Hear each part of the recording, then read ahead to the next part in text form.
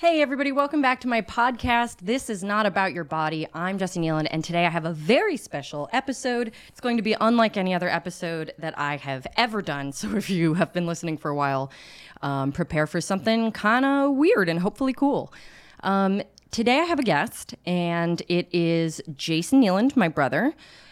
We talk about all kinds of stuff, and recently have had a conversation about different experiences around gender and body image insecurities and genitals and all these really interesting things.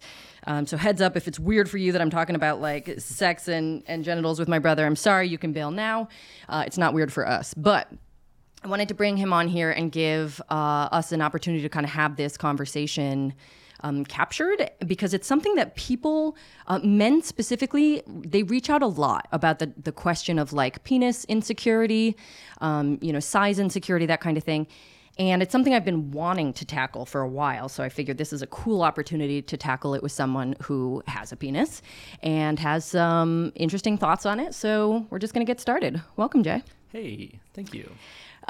So I don't have any format for this, but if you want to say anything about, your understanding of why we're sitting down to do this or where this inspiration came from, you can start with that. Sure. Yeah. Hey, everybody. So I think the main inspiration was just that, like you said, we talk about this stuff a lot, and I often look to you for guidance or just advice or just anything of that sort. Whenever we're talking about these sorts of topics, and that it kind of makes sense that we try to break into it a little bit through this format that you have, and just kind of see what comes up. Yeah. So something that I love about doing this podcast is how casual it is, and everybody's kind of, on board with that. So it's just going to be a conversation. But I would like to have us start a little bit because penis size insecurity is obviously like the number one thing that I get questions about from men. Actually, even from their partners, sometimes I have questions and topics that need to get explored from a body neutrality perspective. So it's like a really...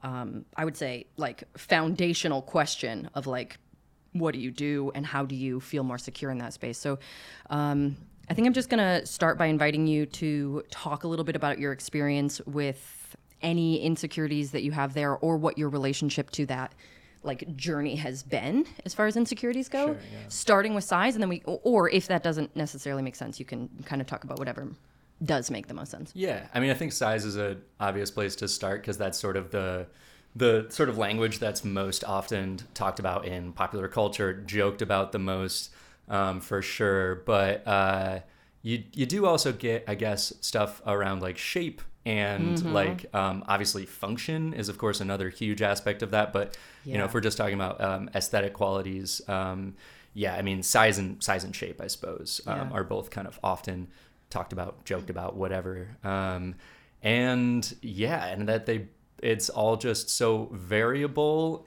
and just the whole, like, I don't know, it makes me think of a lot of like quotes and things from movies and TV shows through the years. But like, I mean, that size does matter, but also that size doesn't matter, big, small.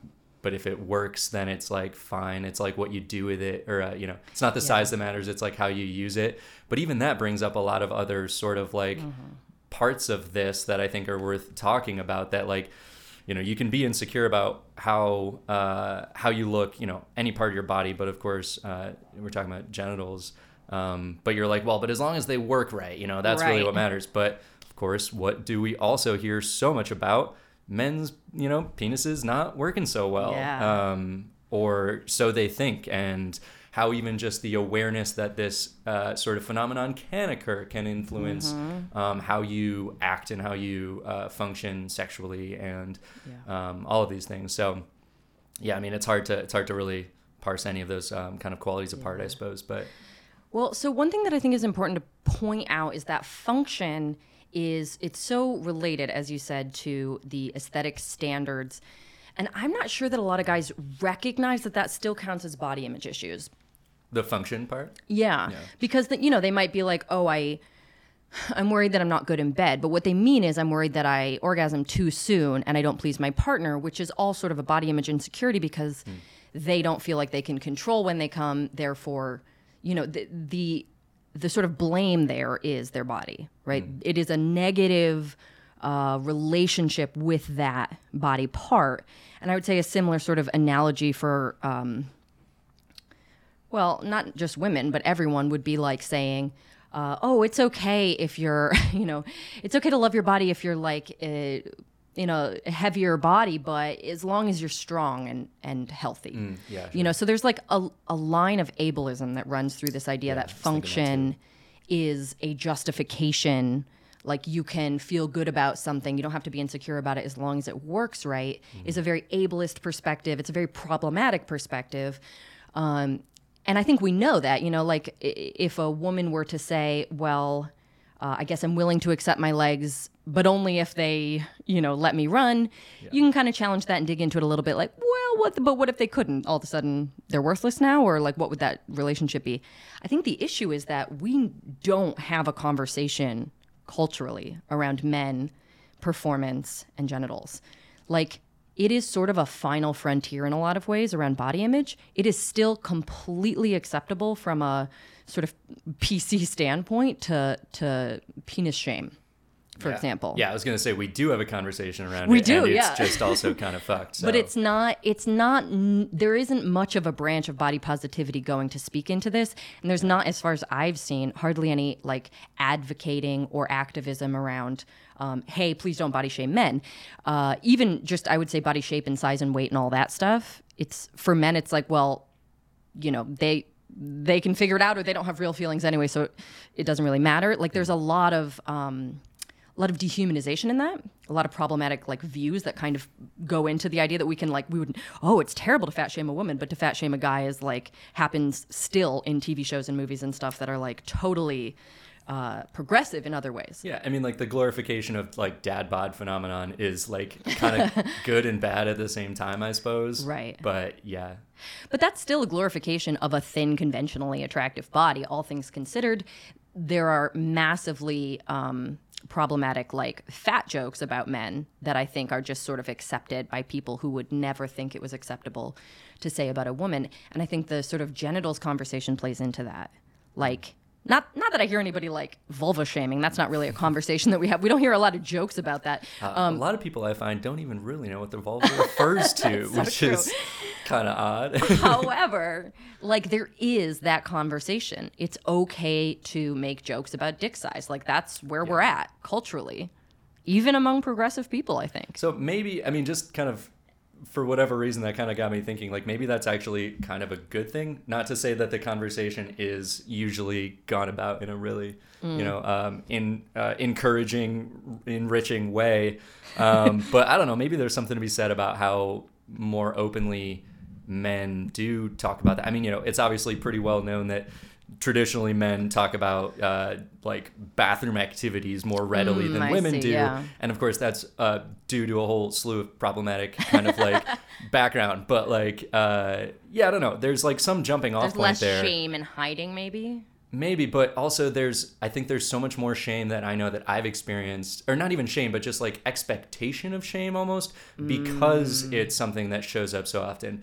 Thinking about like locker room activity type stuff, it's like never having been a sports person in my youth, never really actually been a part of any like technically, proper locker room culture. Sure. But from what I kind of, the gist I get of it, that like because it's just talked about openly, bathroom activity, like dick size type conversations, that it's almost like that if you're not talking about that your dick is big, then it's like you're clearly kind of implying that your dick is small, which again is kind of like the whole crux of what we're talking about is like, well then like why are we talking about it like this? Like why is that?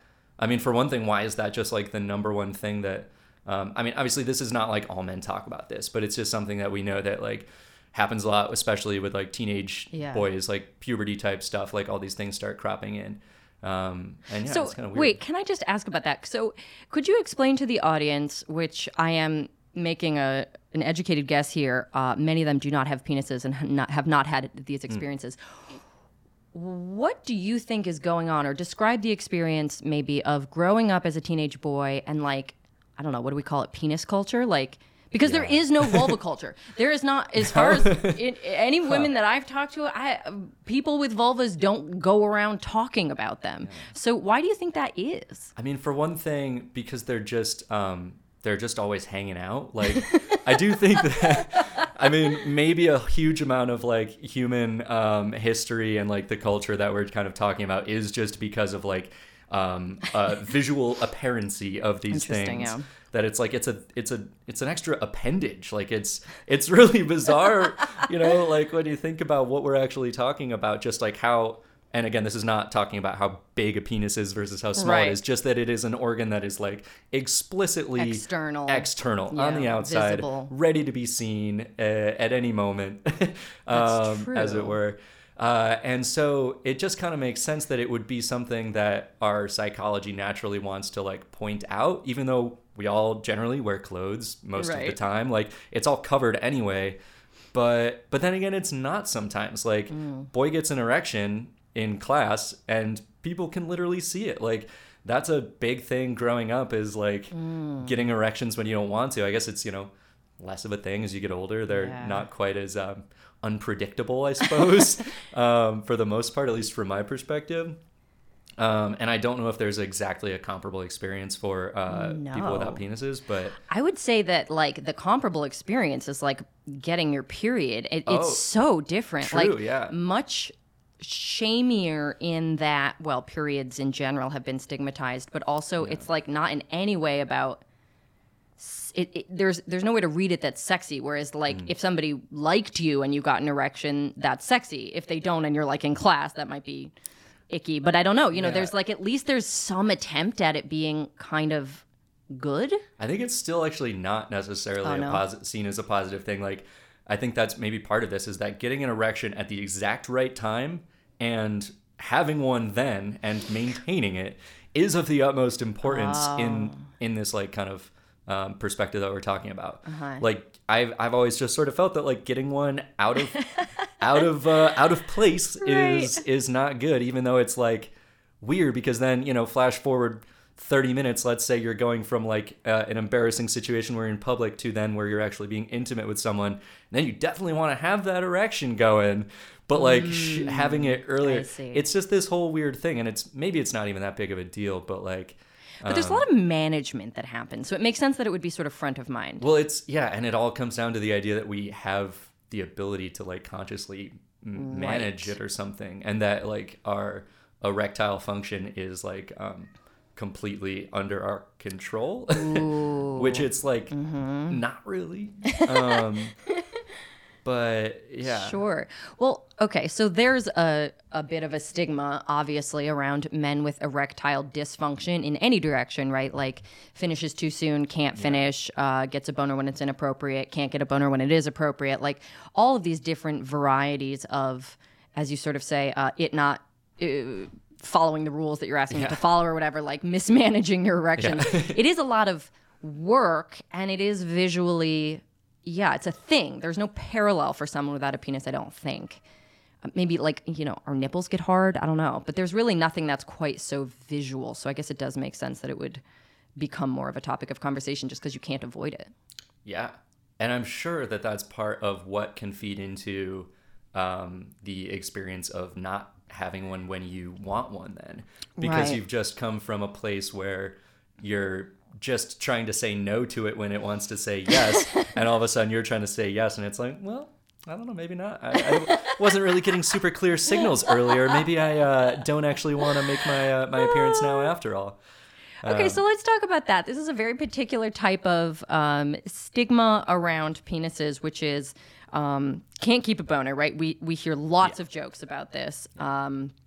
It's used as an insult to insult somebody that you just don't like limp dick or whatever. Yeah. It's like really off the cuff stuff, usually used with zero evidence to base your insult off of. Which, you know, it's just intended to take aim at their masculinity. Yeah, exactly. So talk a little bit about you know, because I feel like the big joke is like, oh, I swear this never happens, you know, like. Right. it does. Well, here's the thing. It does happen.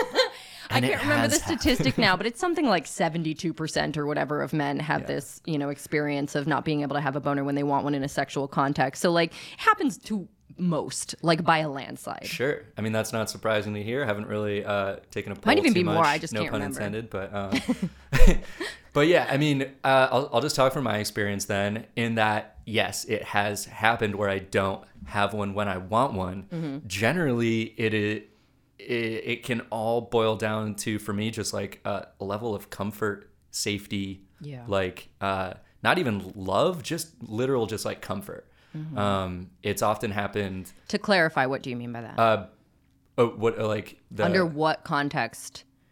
So generally with newer partners, it doesn't, erectile function doesn't act as predictably, I guess I would just say. So it's more likely to go haywire when you are uncomfortable with the person or they're new? When they're new, yeah, I guess. And I mean, I've never like pursued intimacy with somebody that I'm like explicitly uncomfortable with. Sure. I'm sure people have, and it definitely can happen, but I can't really think of a time exactly like that, but more so just you're with somebody new, and like maybe that's hot and sexy, but it's also I don't know, it's also just when a lot of other weird little psychological factors can kind of play in, like what we kind of started this topic around, like visual aesthetics, things like that. You realize that like this person is about to more or less see you naked, parts of you naked at least, and that can sort of feed into this thing where if you have insecurity about any part of how it looks or anything like that, then all of a sudden you're not actually thinking about like the sexiness of this moment. Right. You're thinking about a literal insecurity that you have, and like that can really mess with things. Yeah. And then I found that if that happens, like if I don't have a predictable erection pattern, with like a newer partner, typically that does not persist. Like it really, like once I feel comfortable, like subconsciously and consciously with like a partner, my experience has been that it's basically like Boner completely town. goes away. Boner, yeah, well, yeah, sure, we'll say boner town. But honestly, it's like once I have stopped thinking about those insecurities, once I feel like they're transcended, basically, once you get them out in the open, everything quite literally out in the open, and maybe you talk about things, because like maybe that helps. A little bit of openness and communication can actually help get you what you really want. I find that it's like then it just functions, I guess, and I do feel like this runs the risk of sounding kind of ableist then, but it functions like it's supposed to. But like, as from my perspective, that's kind of what it feels like, is that it's like I get an erection because I'm excited to engage with the partner sexually. Like, I think the important thing is that you have normal for you, and then you have not normal for you. Right. And what it does is it functions normally once you feel safe. Like that normal for you starts to come out once you feel safe, and it is like on the fritz before then. Yeah, which is why the classic like this never happens thing is like, it's if I were to say that, it wouldn't be true, but it does mean like I would rephrase it, but hey, it's like this usually doesn't happen once we start like actually understanding each other a little bit better. Right. But also that, I don't know, that you can just kind of say that. Like, I feel like maybe it'd be different. I'm not one to have one night stands too often, but like in that scenario, it would be a little, it would feel like it would mess with the mood to try to like get these things out in the open. Hence the performance anxiety. Right. You're like, oh man, this is like maybe my one shot, to like have sex with this person, and really don't want to screw it up, but also like, what if they aren't, what if they don't like it? What if anything? Like, you just don't know. Also, sex with new people, maybe this is a hot take, but I just don't think it's that good. I agree. No, I absolutely agree. In fact, first time hooking up with people, I will usually say, like, I'm probably not going to orgasm, because that's not something that usually happens for me the first time or the first couple of times. And I just want that to be okay up front, because otherwise it is the same exact pressure to like get a boner as it is to orgasm. And I just feel like that same exact thing of, I'm not quite like settled yet. It's not exactly like, oh, I'm I feel unsafe or I'm insecure. It's just like, it's a lot. It's new. My brain is going. Yeah, it's a lot. Yeah. You're getting a whole new person's body just right up in your face. And you don't have that connection and you don't know what they're thinking until, maybe you unpack it after or whatever. And you're like, oh, okay, they had a good time. All right, well, next time then I can just relax and enjoy it. Yeah. So there's a lot of that newness, I think, that interrupts things. And for the record, one of the reasons to my audience, I want you to know, one of the reasons that I wanted Jay to come on here and talk is because I work with so many people who partner with and sleep with men who say to me, like, all men are like this, or all men want this or that, or you can't do or say this with men because they're different. And I just want to like have an example, because most people anyway in my life, most of the men in my life are kind of this mentality. And I have curated my life. Like, undoubtedly, I could have men in my life who are not on this wavelength. But I think it's so important just to stop and pause and be like, wait, you have feelings? Because a lot of women have been conditioned to think of men as this like sort of other species that doesn't have feelings, don't have insecurities. All they want to do is fuck. They're just going to go to Bone Town and they are not interested in having a conversation, which is why the women don't say anything during an early hookup. They're like, okay, well, I guess I let him do what he wants because that's obviously what he wants. Meanwhile, he's in his head being like, I wonder if she likes it. I'd really like her to talk to me about it, And most people, most of the time, benefit from just hitting that pause button and going, are you having a good time?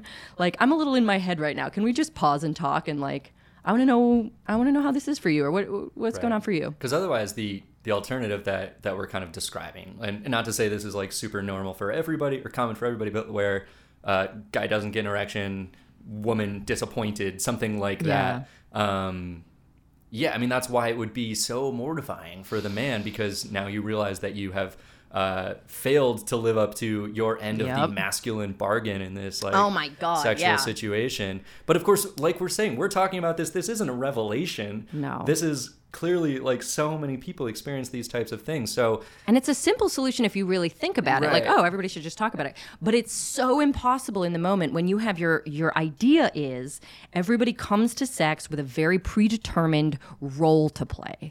And for men, or for a lot of people with penises anyway, it is to be this kind of like masculine ideal, to like just be raging hard and, sort of initiating and driving that energy. And then I don't even know what end exactly to be done and just, I mean, I don't know. Right. Yeah.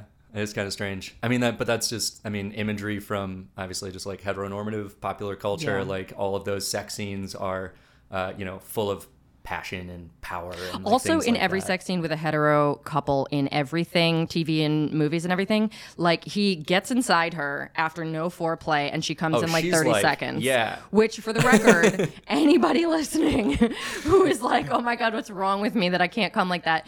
Most women do not come like that. Most women require 25 minutes of warm up and clitoral touch and stimulation, and just that shit is not realistic in the slightest. But then again, I suppose neither is this masculine ideal that he just has a raging boner. But it could be like the erection thing is not like impossible. Right, like I said, it's like under the right circumstances, I feel like that sometimes. Yeah. But also like it's not like I know now sort of when to expect that and when to expect that that's not for sure gonna be the situation, and nor does it have to be. It's like I kind of wanted to touch on that too, about how we're talking very penis-centric sex here, and that I've found great comfort, maybe out of necessity or something, that I've like come to enjoy other various forms of sex. Like giving oral sex is something that I have just really come to enjoy over the years, that I didn't really think about when I was younger, when I was a little bit less aware of like things that are not penis-centric sex, and just realizing that like, I mean, like shit, like maybe you just don't have an erection, you just freaking go down on her for a while, totally. And like, I mean, not to say that that's gonna like change it and you're like then you're gonna do that and then you have an erection, but like it doesn't need to be so focused on the penis either. Yeah. So that's a good point. And I assume a lot of the people listening probably have heard this idea before, but it's important to reiterate that the cultural conversation about sex is heteronormative, which is to say it focuses on a man and a woman and all these very traditional, conventional ideals and gender roles that means, how each one shows up in sex, etc. But it also is traditional in the way of being, heteronormative in the way of being penis focused. Yeah. Like the guy is the beginning and end of sex. Like when he wants to penetrate, that's when it begins. When he finishes, that's when it ends. And sex, like being a queer person, I'm sort of very sad for straight people because it's such a boring script and it works for so few people. It doesn't have to be, but that script is boring. It though. is. It's terrible. Even at its best, it's a big letdown often because like you said, it's like if that's all you're working with is just penetration starts it and finishes it, then it's well, it usually doesn't finish it, let's just say. Right. Exactly. Also, I should point out, I am straight, and I will almost exclusively be referring to sex with women, but... and for the sake of this episode, I'm thinking mostly about sex with men with penises. But obviously, like, I'm queer, and, this conversation gets so much more interesting when we go into the weeds with queer folks as well. Maybe someday I'll try and just do a bunch of podcasts with different guests. I don't know. It's like a super interesting topic. Yeah. Change it from this is not about your body to this is not about your penis. Hella about your fucking body, dude. Like, I don't know. Okay. So just to go back then, talk about the like overlap. It's not even overlap. It's like literally just a circle, not a Venn diagram, but like the masculinity ideal and the penis aesthetic and function ideal. Sure, yeah. So, like we were talking about, things people joke about, size, shape, bigger is better, but to a certain degree, which I suppose could be, in terms of like pleasure, well, no, I can't even, I feel like any statement I would make around that feels like a blanket statement that is probably also not true and not helpful to kind of point out either. Yeah. Because for one thing, I just don't know.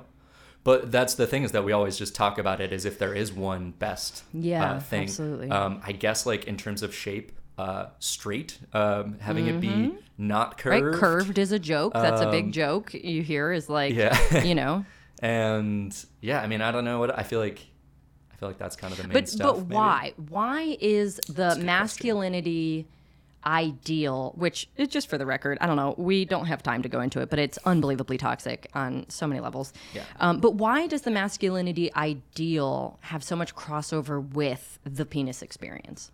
And I don't just mean because like they have one. Yeah.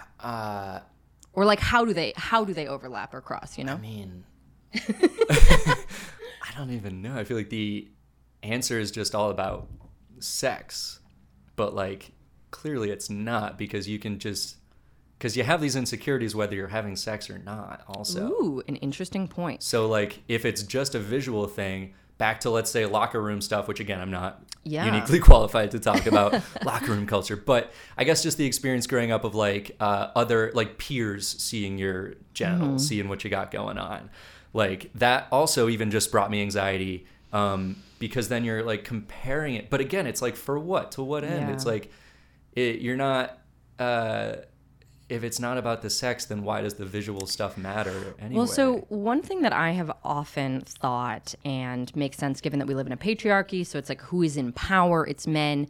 In this sort of heteronormative way, women are seeking the approval of men. Also, men are seeking the approval of other men. Yeah. So a lot of this is about ranking, I would say. Sure. Okay, yeah. And the whole deal about masculinity and the patriarchy is like, you can't all be wonderful men with your own, unique gifts, because the whole patriarchy is about being like the manest man, the most masculine. The best. So the biggest insult to a man is that he is in some way effeminate, or, like a woman, even things like suck my dick or something, like it's like an insult, or it's thrown at a man, and it's like, I'm putting you in this feminine role because I don't respect you as a man up here. It's like this big ranking thing. That's how I've understood it to be. I don't think Jesse nor I seek out these people and surround ourselves with them, but this attitude clearly exists. I've met a lot of them. Well, yeah, and it's on a spectrum. It's like I've probably said "suck my dick" before, but like I don't know. I don't actually know. Ever heard maybe you say that. I haven't, but like we all are like part of it in various ways. It's not always quite so explicit. but yeah. So another thing that I think this brings up, body neutrality, which is obviously the work that I do, it is all about releasing or like sort of stripping away the added significance or meaning that we sort of layer on top of our body. So classic example is like a person feels insecure about their weight, and then when we go in, the question to be asked is, what does weight signify to you? Like, what have you decided that being fat or being thin means? On a personal level, what unmet needs do you have in your body that you think would be solved or fixed or met in a thinner body? Because those are useful questions. We can actually do something about those. And figuring out what it is, what that signifier is, basically just like sets us free and gives us the information we need to release it. Because it's almost always like just this absolute nonsense. You know? Totally. But obviously there are also real world implications. Like if you are in a fat body, you will deal with fat phobia. If you're in a thin body, you won't, right? So sometimes people are just responding to, I don't want to have that kind of experience. That sucks. Yeah, it could be very practical seeming. Yeah. What is it with penises? Like, what is the unmet need or the significance or the, like, what is it that keeps you from having a neutral relationship with your penis? And I don't just mean you, but in general. Yeah, I mean, really good question. And I've never actually thought about where my own relationship with my penis stands in terms of neutrality versus, feeling positive, feeling negative. But, like, I've felt, I guess, a variety of things over the years, I suppose. I know that when I'm like single and like not having sex regularly, that it does feel a little bit like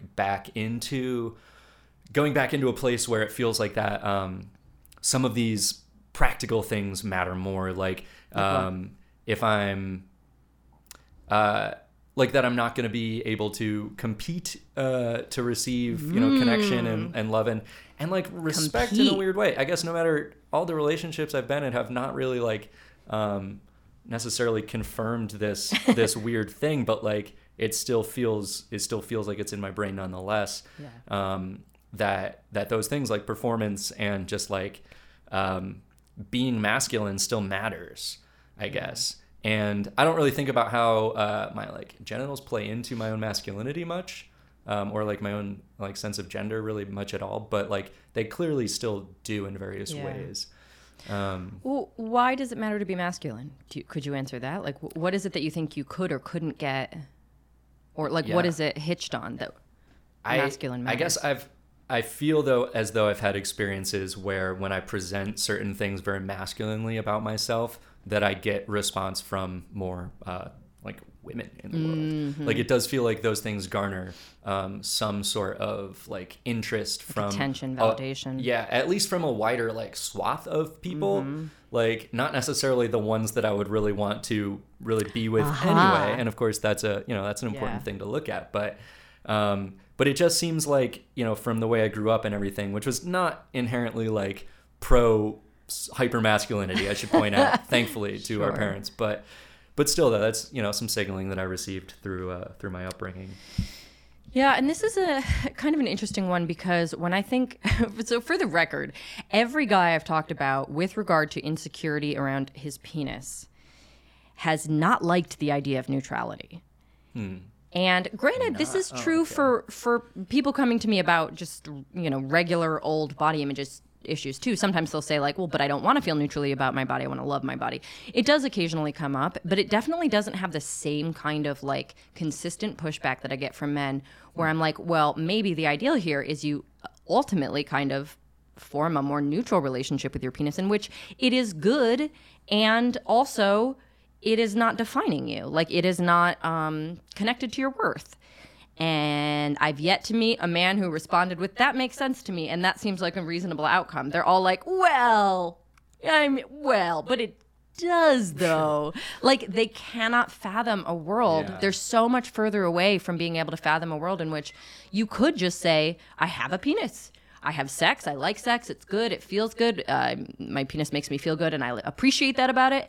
But it doesn't define me or my worth or my masculinity, and I am not overly attached to it as a form of identifying myself. I mean, I actually do feel like that kind of makes sense. Like I said, I've never really thought about that relationship as being neutrality based, but I would say that I probably do feel that more than the average person that you're kind of describing. Especially, that doesn't surprise me. Sure. I mean, but in that, especially when I've been in relationships that feel good, that generally like that's, and this goes back to the sort of thing like, well, as long as it works right. And all of the things that idea entails, for better and for worse, that has been kind of my thing. It's like I said, like all of the things that I would be insecure about visually or aesthetically or anything with a new partner, once those things are just sort of out on display and kind of moved past, transcended, then all that really matters is that I am able to engage with this person in a way that just kind of feels good for both of us, whether it's through penis-centric sex or not.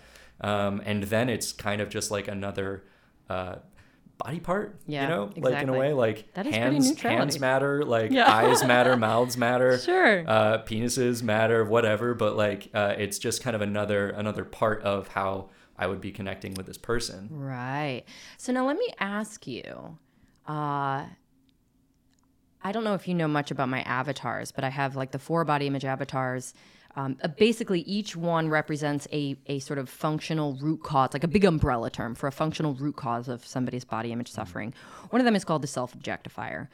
Typically, like who I see fall into this category would be women who usually are partnering with and or sleeping with men and are trying to appeal to that through the male gaze, and they're very impacted by this sort of patriarchal idea of what men want women to be.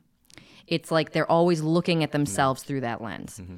And a big piece of what is dangerous or problematic for these folks is being complimented on their appearance. Like you wouldn't think that if you're like, oh, but you should feel great about how you look. You're hot, you know, you're conventionally attractive. It's actually the opposite.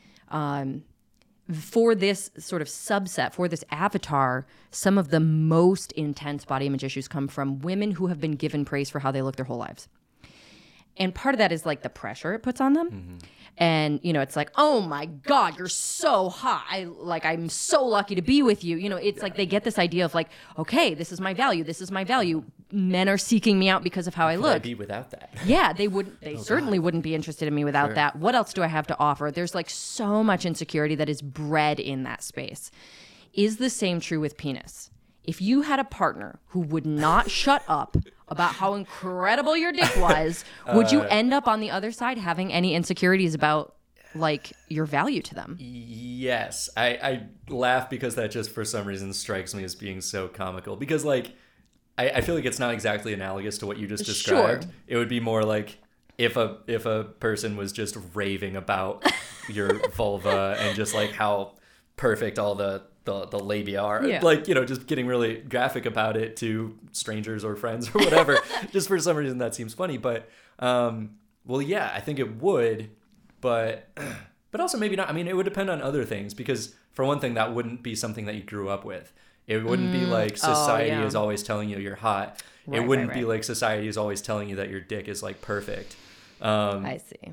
So like it would be coming from maybe one person who, I don't know, I could imagine being with somebody who just like would joke about that and was actually kind of sincere, assuming that, you know, they were sincere about it. Mm-hmm. And that it would just be sort of like a funny little inside joke. I don't know. Like, it's hard to put you in the same position. I think the idea that I'm trying to go for is like, is there a way, given how much men's dicks are connected to their sense of identity and worth, especially in this heteronormative way to women, is there a way in which you end up feeling devalued as a person and objectified in such a way that it's actually bad for you overall? So yes, definitely. I just also would imagine that I wouldn't necessarily be with this person for like a prolonged period of time if that's all we're kind of getting from it. But yes, I could definitely imagine that. But it would take a little time, because I feel like there would be a little bit of a period where that feels really good as a man who's coming from this place where like that does have a lot of value, and it's not often talked about, versus what you described, where it's like we all know that a woman or a person getting praised for being hot is is just something that, you know, floats around our language all the time.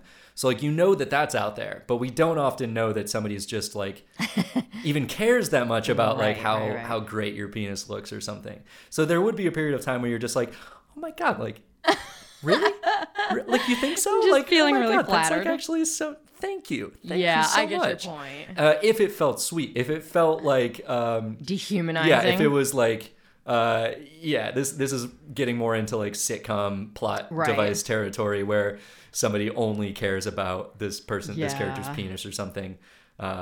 I could see that. It's hard to imagine in reality, but like I mean, guess like, that's so different. it would feel good, and then it also wouldn't if that's all it is, because like, I mean, that's the way it is with everyone else. Like with women, absolutely. and maybe it could be a good little mini journey to go through of realizing that praise for your penis is actually not really like the thing that you're seeking out after That's so all. true. Yeah. If you've been seeking it your whole life, you get it. Then you can kind of let it go.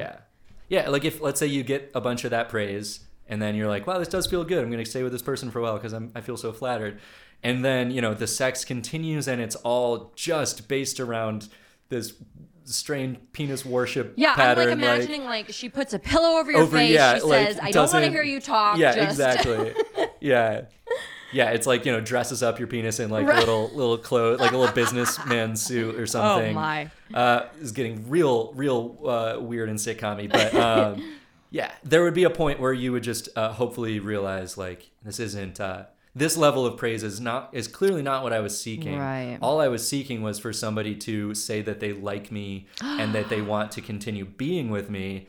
And sometimes it feels like signaling based around your genitals is just like important to that conversation. But in reality, maybe it's not unimportant, but it's certainly not like the most important thing. Well, so let me ask that then. The question of what are men really seeking when they want a woman or a partner, or absolutely, I imagine this applies to the gay male community as well.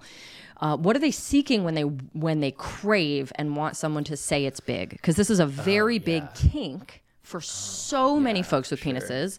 They want to be told, or they'll be insulted if they're not told, oh my God, it's so big. What do they really want there? What are they seeking? I don't know what men really want. Should we get one in here to find out? We need a man, please. Can you call up a man, please? But I can imagine that it's just that. It's like a very quick and easy form of validation. But like I was saying, it's like if you got enough of that and not other forms of validation to kind of back it up, then it might end up feeling a little shallow. But like, this is where I can't speak for other men, because maybe men want some men want like the power and the acclaim that comes with it. I guess they want they want the power. Awards. They want to be like, hell yeah, like I'm big. I'm the man. Like I'm the man and you're the woman or whatever. Like an affirmation of how that dynamic is supposed to play out in their mind. Again, I really can't speak to that, I suppose. Well, so one thing that I think is true is when complimenting another person, what we generally do as a culture is we share an assessment, an opinion. We say, you look nice. I thought about it, and between nice and not nice, you look nice, and now I'm telling you that I assessed you, and I decided you look nice. Whereas the kind of compliment that tends to land better and just feel more meaningful is to share impact instead of assessment. If I were to say, seeing you makes me so happy, there's something deeply genuine and connective about that. Saying you look pretty, even if I sort of meant the same thing in that moment, she would get the idea, this person that I just complimented, that her appearance is of value to me, not the idea that her as a human is super valuable to me. Yeah. Is it the same here? Like if a guy is wanting feedback, like you're so big, is he seeking, like, because this is something too, I hear a lot of men say, I can't tell if I'm big or not. Yeah. So the question is like, I'm trying to figure it out. I don't know. They want that assessment. They don't want someone to say it feels good. They're like, yeah, that doesn't matter. But could you tell me if it's big or not? I guess. And again, this is maybe I'm not the right man to have on your show for that particular question, because it really doesn't resonate as much. And I've, not to brag, but I've received compliments of various types, and I would say that the ones that do feel best are the ones that, like you said, they're about the like the impact that my presence has on a person, or even your penis, but at least impact. Right. Yeah, the impact that my penis has. Exactly. Well, because I guess I just don't. This is something I've never understood about men and their penises. Is like, what is the point of having a big dick? Well, right. I mean, this is also where we're talking about like practicality. Like, and of course, it all depends on the woman or the person and what their genitals are, how they're shaped and how they're sized. Because again, we don't talk about that very much. But of course, it's just the inverse. If we're talking about a vagina, it's not necessarily going to be like the same, the same shape and size in there. Right. And so, yeah, bigger is not always better in terms of pleasure. Smaller is certainly not always worse. Right. And there would be like a sweet spot for every particular person with a vagina, where the right size and shape maybe, like, I can't really speak to this, but I think that's true. I imagine that it's true to some degree. And of course there's a wide range around that where it can still be wonderful. But so then, yeah, bigger, of course, can't always just mean better. So I don't really know why that would be the only language that a man would want to hear. But I'm also really careful about calling it a compliment, because it feels to me like saying, it's a compliment to call a woman thin. Yeah. Like, no, it's not. Not if we are trying to work towards a body neutral world in which it is not an insult to call her fat. Well, or to identify her as fat, like skinny can't be a compliment if fat's not an insult. So I will use neither, but also I'm very aware of like, isn't it the same thing with this? To comment on penis size and be like, wow, you're so big. It's supposed to be this compliment, but doesn't that automatically mean if you were smaller, I'd be disappointed because smaller is bad? Like you can't have one without the other being an insult. Yes, but of course, by not saying that, you are saying that you are not disappointed. So like that is why it still feels good. But I would agree that it's right along the same lines. But could you be like, you're small and it feels amazing? No man would hear that and be like, that's a compliment. No, you're probably right. I mean, I could see how you could hear that as a compliment. So small. Like how outside of like the kink world. I think the thing is this is where neutrality comes in. It's like you don't need to say it's big. You don't need to say it's small. Just talk about how it feels, how it impacts you. How it feels, sure. But yeah, so I think to pivot a little bit, so like, because these things don't really affect me too much. I also don't know exactly how my penis size stacks up against every other man's out there, except I can look at global averages or national averages. Do you remember what the global average is? It's like 6 inches erect or something like that. I think it's even smaller than that. Probably, I think it's this is like a fact that I look up regularly because I just sure like to have it's not 9. It's not. I think it's like 5 inches, and globally in different cultures it varies. But of course, yeah. But a lot of places around the world it's smaller than that. Yeah, I think in the U.S. it's around 5. Makes sense. We look at height averages, and I'm 5'10", and I feel like I'm average, but even nationally it's like 5'8" or something. Yeah, let alone exactly. Globally. But anyway, so like there are other things though that I don't seek out compliments on necessarily, or like any sort of affirmation, but they're the sort of like aesthetic qualities that I think about more so. And like what? I was uncircumcised at birth. Our mom did not go through with that for me, and there arose a situation a couple years into my life where there was like a health issue. I still don't fully understand. I was very young, where they believed that they needed to go back and do a like partial circumcision is what they kind of referred to it as. So it was a surgery. It was, yeah, I had to go back into surgery, and I do remember parts of the surgery, both before, during, well, not during, but like right after and then during the recovery. I remember very vividly because it was actually incredibly painful, and it felt like kind of invasive, obviously, as a very young kid who didn't understand penises or really anything. That it felt strange. And painful, I must reiterate. It was incredibly painful. Not to say that all circumcisions are bad or painful in this way if done at younger ages, or I don't know how they're done otherwise. But so I ended up with a partially circumcised penis, which more or less functions as a circumcised penis. And so there's other details around that, but basically it doesn't always look like it functions like a normal quote unquote circumcised or uncircumcised penis, because it is quite literally somewhere in the middle that I don't think is super typical. Right. And I don't have the statistics on that. But so the other thing was, and this is, believe it or not, I think unrelated to this need for this surgery, was that I was born with one testicle.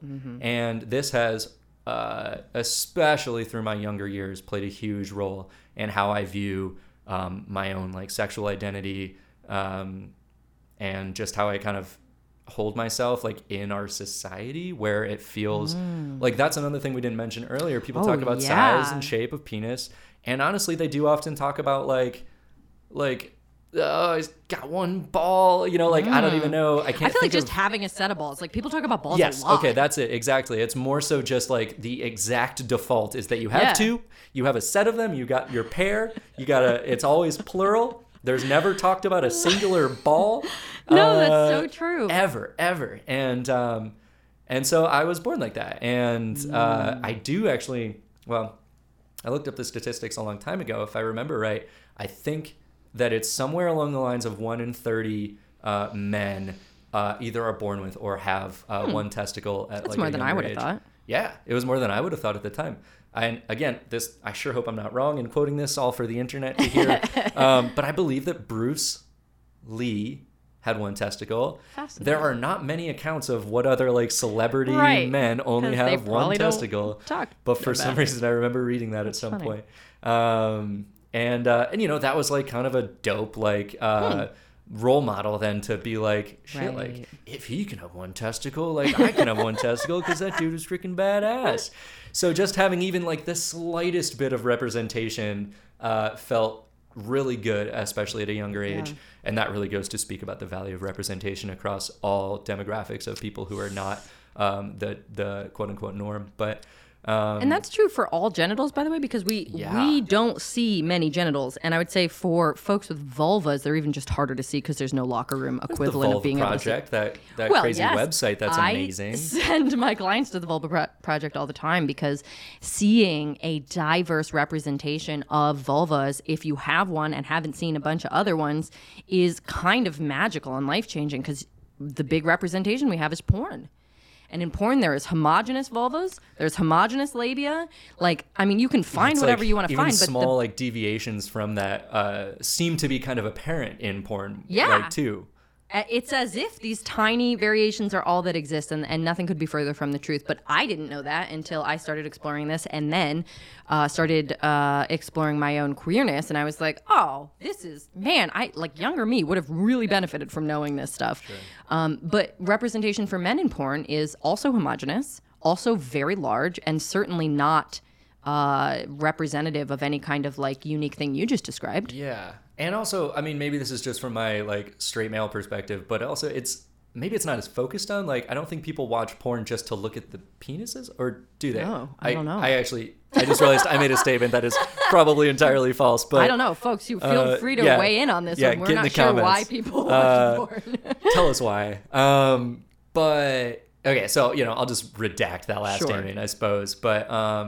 But yeah, but it does still matter. Like I was saying earlier, with like new partners and things, I feel like my experience has been a bit more on the practical side, just in terms of like new partners. I know from talking with them that like it can be noticeable, but only subtly, which is almost worse, because then going into a first sexual experience with somebody, and depending on like what we do, they will either kind of notice that there's only one testicle, or I've heard that they sometimes don't notice, or that it's like also can be very clear if like they look and then they look again they're like, okay, well, that's not what is typical here. So do you tell them, like, do you talk about it? So I've done it a few different ways, like, but mostly it's weird. It's like one of those things. It's like when you're trying to be sexy and new, to stop and be like, just so you know, I've only got one testicle. It's like, well, I've never tried that. Maybe I should. Maybe you should. But it's just one of those things that like, if it's with somebody, even a newer person that I feel like is probably a good person, I don't think it would make them stop then and there and be like, whoa, okay, buddy. But it does feel like something that really gets in the way of that new sexiness. And maybe there is something to be said about trying to have a new sexiness type of experience, even if that requires a little bit of theatrics and a facade. Like, maybe that can still be good for first-time experiences. But I'll tell you that if you are feeling these sort of insecurities around an aesthetic or a functional thing, like any of that we've been talking about, that it will actually result in a much better experience to just freaking put it out in the open first. Yeah. And I've kind of had some success with that. And also that like after the fact, even if I didn't say it first and let's say they subtly noticed it during, talking about it after, I've never been with somebody who has just flat out said anything mean or rude about it. More so just interest, usually a bit curious, as you might expect. Sometimes like really curious. They're like, if that's the first time they've ever seen a man with one testicle or, whatever this partial circumcision, looked like to them, then they might just have some real questions. Be like, that's so interesting. I've never seen that.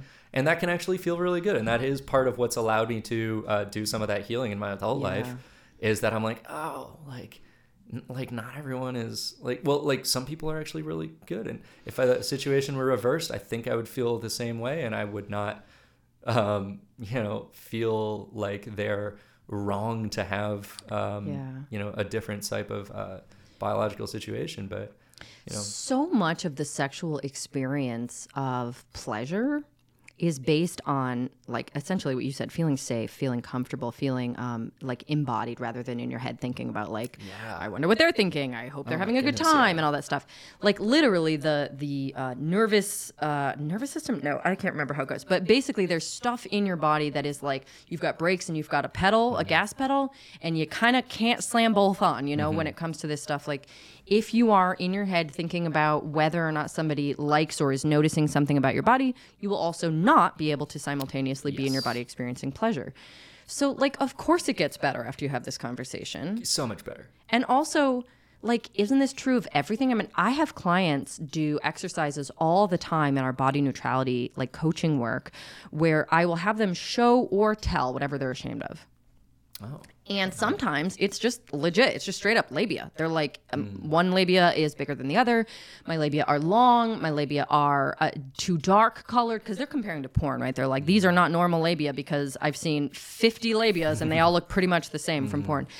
And so I send them to the Vulva Gallery, which anybody listening, I think if you just Google that, it'll come up with a bunch of pictures for you. Not safe for work, but like explore at your own risk.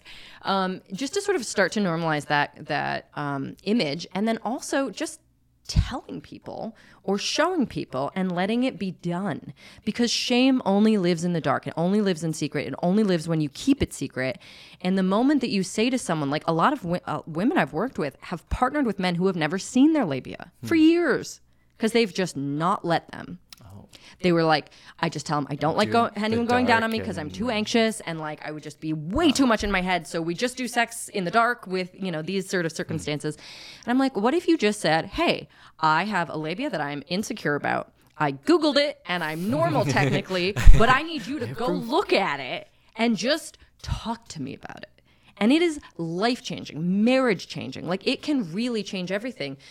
Or, if somebody's been constantly hiding, like, a bloated belly or a round, soft belly or cellulite, like, every time they go into sex, they're like, okay, I got to hide this, I got to cover that, I got to, they can't enjoy any of it. The whole thing of pleasure is based on not carrying the shame and anxiety of, like, what are they thinking? What have they noticed? What if they're judging me? So, like, really, ultimately, like, we should all be saying these things. Yeah. I kind of feel like to as many people as possible to really, like, maybe so. I mean, strip it of shame. That was part of kind of what we wanted to do here. I mean, that's why we're making this episode. Basically have never explicitly talked about this, to too many people, really. Yeah. But again, that's a little bit of a practical thing, because, like, if I talk, like, if I were to be like, oh, my ball, like, I get, like, if somebody, like, accidentally kicks me and then I say it that way, people are going to be like, what? Oh, that's so true. And then I'll be say like, my balls?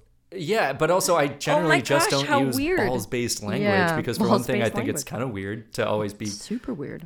Men talk about their balls way too much. They really do. Or maybe not enough. Or ball. Is also they talk about their ball, not nearly enough. I just wouldn't normally want to, like, launch into that explanation just in random day-to-day life. So I just typically don't mention any of it, and that doesn't feel.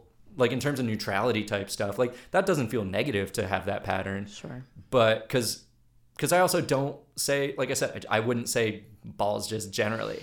So I just wouldn't say anything, because there's plenty of more wonderful things to talk about than with strangers and just day-to-day people than, how your genitals are totally normal and I've got two testicles and a really great straight-looking normal-sized penis. Oh, my gosh. So, there's other things that you can freaking talk about. But But in a venue like this is what we are talking about. That like with the right people, it can be absolutely liberating and just allow for healing. I mean, yeah, every single like great sexual experience that I can possibly think of has come at a time where I have completely rid myself of the insecurities that we've been describing with the person that I'm with.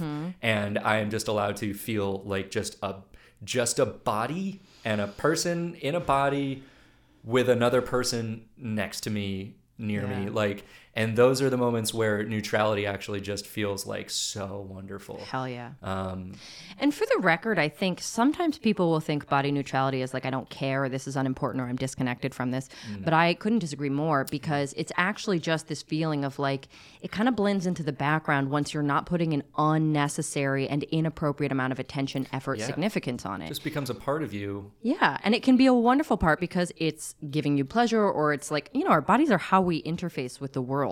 Like, it's kind of dope. You can hug people. You can write in your journal. Like, everything is through the body. So to just let it be that, like, it is functionally good. I would even call that a positive relationship. But compared to what most people are thinking of, which is like, I'm super hot, I have the best body because I'm thin and meet these standards, or whatever. That's why I call it neutrality. But that is like, that experience is everything. Yeah, I mean, it's really, it's like once you have the neutrality with, genitals, whatever we're talking about, body fat, then it's the experiences that neutrality allows you to have, that it doesn't hold you back from having these other experiences. Those experiences are what it's kind of all about. And not having that neutrality just is going to mean in one way or another, you're thinking about that one thing.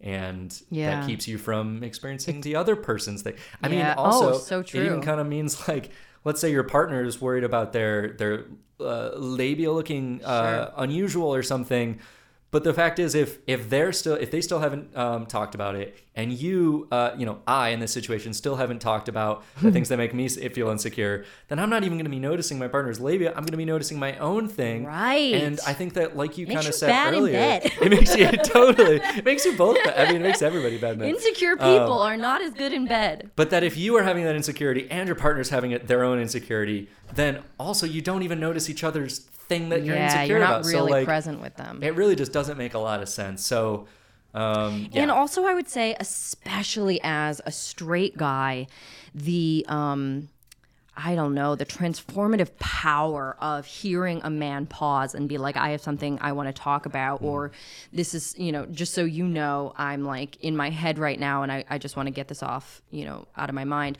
Whatever it is, like, that is a game changer, because it lifts you up out of this stupid heteronormative script in which everybody's trying to follow the rules and meet arbitrary standards, and it puts you into a new place, like, where queer people live, and you can do anything, and the world is your oyster, sexually speaking. You can play around. You don't ever have to have an erection because there's so much else to do, and all of this stuff is so connective and fun, and I would just argue, way better for everybody as an experience once you have lifted yourselves out of that rut of like, I'll do what I'm supposed to do, you do what you're supposed to do. Yeah. Because nobody benefits. Nobody is thriving in that culture. More. I mean, it's what allows for exploration of each other's bodies, like exploration of movements and just like all of these things. I mean, yeah, if we're talking about like what makes good sex, I feel like this is a huge part of it, is just getting past these types of insecurities, let alone like, knowing what to do, prowess. Like that's a whole other thing. And honestly, most of that is another episode. Yeah, I guess. But like what allows you to really get embodied is, I think, kind of figuring out how to deal with these types of insecurities better. Yeah. And even I would say from there, you really open up the possibility to talk about what everybody likes individually, what feels good for everybody individual, what doesn't feel good. That's why new partners, if you haven't had that conversation, then you're just going off of like, you're like, oh, hope this is good. Maybe.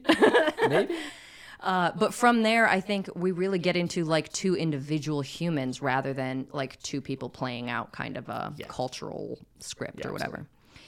Okay, well, this was a fascinating conversation, and I feel like we could just go on and on. Is there anything else that you want to say, or any other bit of this topic that we haven't covered that you wanted to? I mean, I think that's kind of the gist. that's about it. All right. Well, to everybody listening, I would be really curious to hear your thoughts on this episode. You can go over to my Instagram page at Jessie Nealand or find me on my website, jessienealand.com. You can send me a contact form if you want. I honestly could talk about this so many different directions. It's such a rich ground for unpacking body image stuff. And I'd love to hear your thoughts and questions. And if there's any other part of the topic that you want to hear more about, or if you want me to interview somebody else, or you just want to hear my thoughts on it, like, let me know, because I would be happy to. Thank you so much for being here, Jay. You're welcome. Thank you. This was fun as hell. Thank you, everybody, for listening. And if you want to support my free content like this podcast, you can go over to my Patreon at Jessie Nealand or buymeacoffee.com if you would just want to like leave a little tip and say thank you for the episode. And that you can find me there at Jessie Nealand as well. Like and subscribe. Yeah, go ahead and like and subscribe. Do you do that on podcasts? Oh no, I don't know. I mostly watch YouTube stuff, but yeah. I'm sure there's an equivalent. Anyway, thank you so much for listening, and I will catch you next week.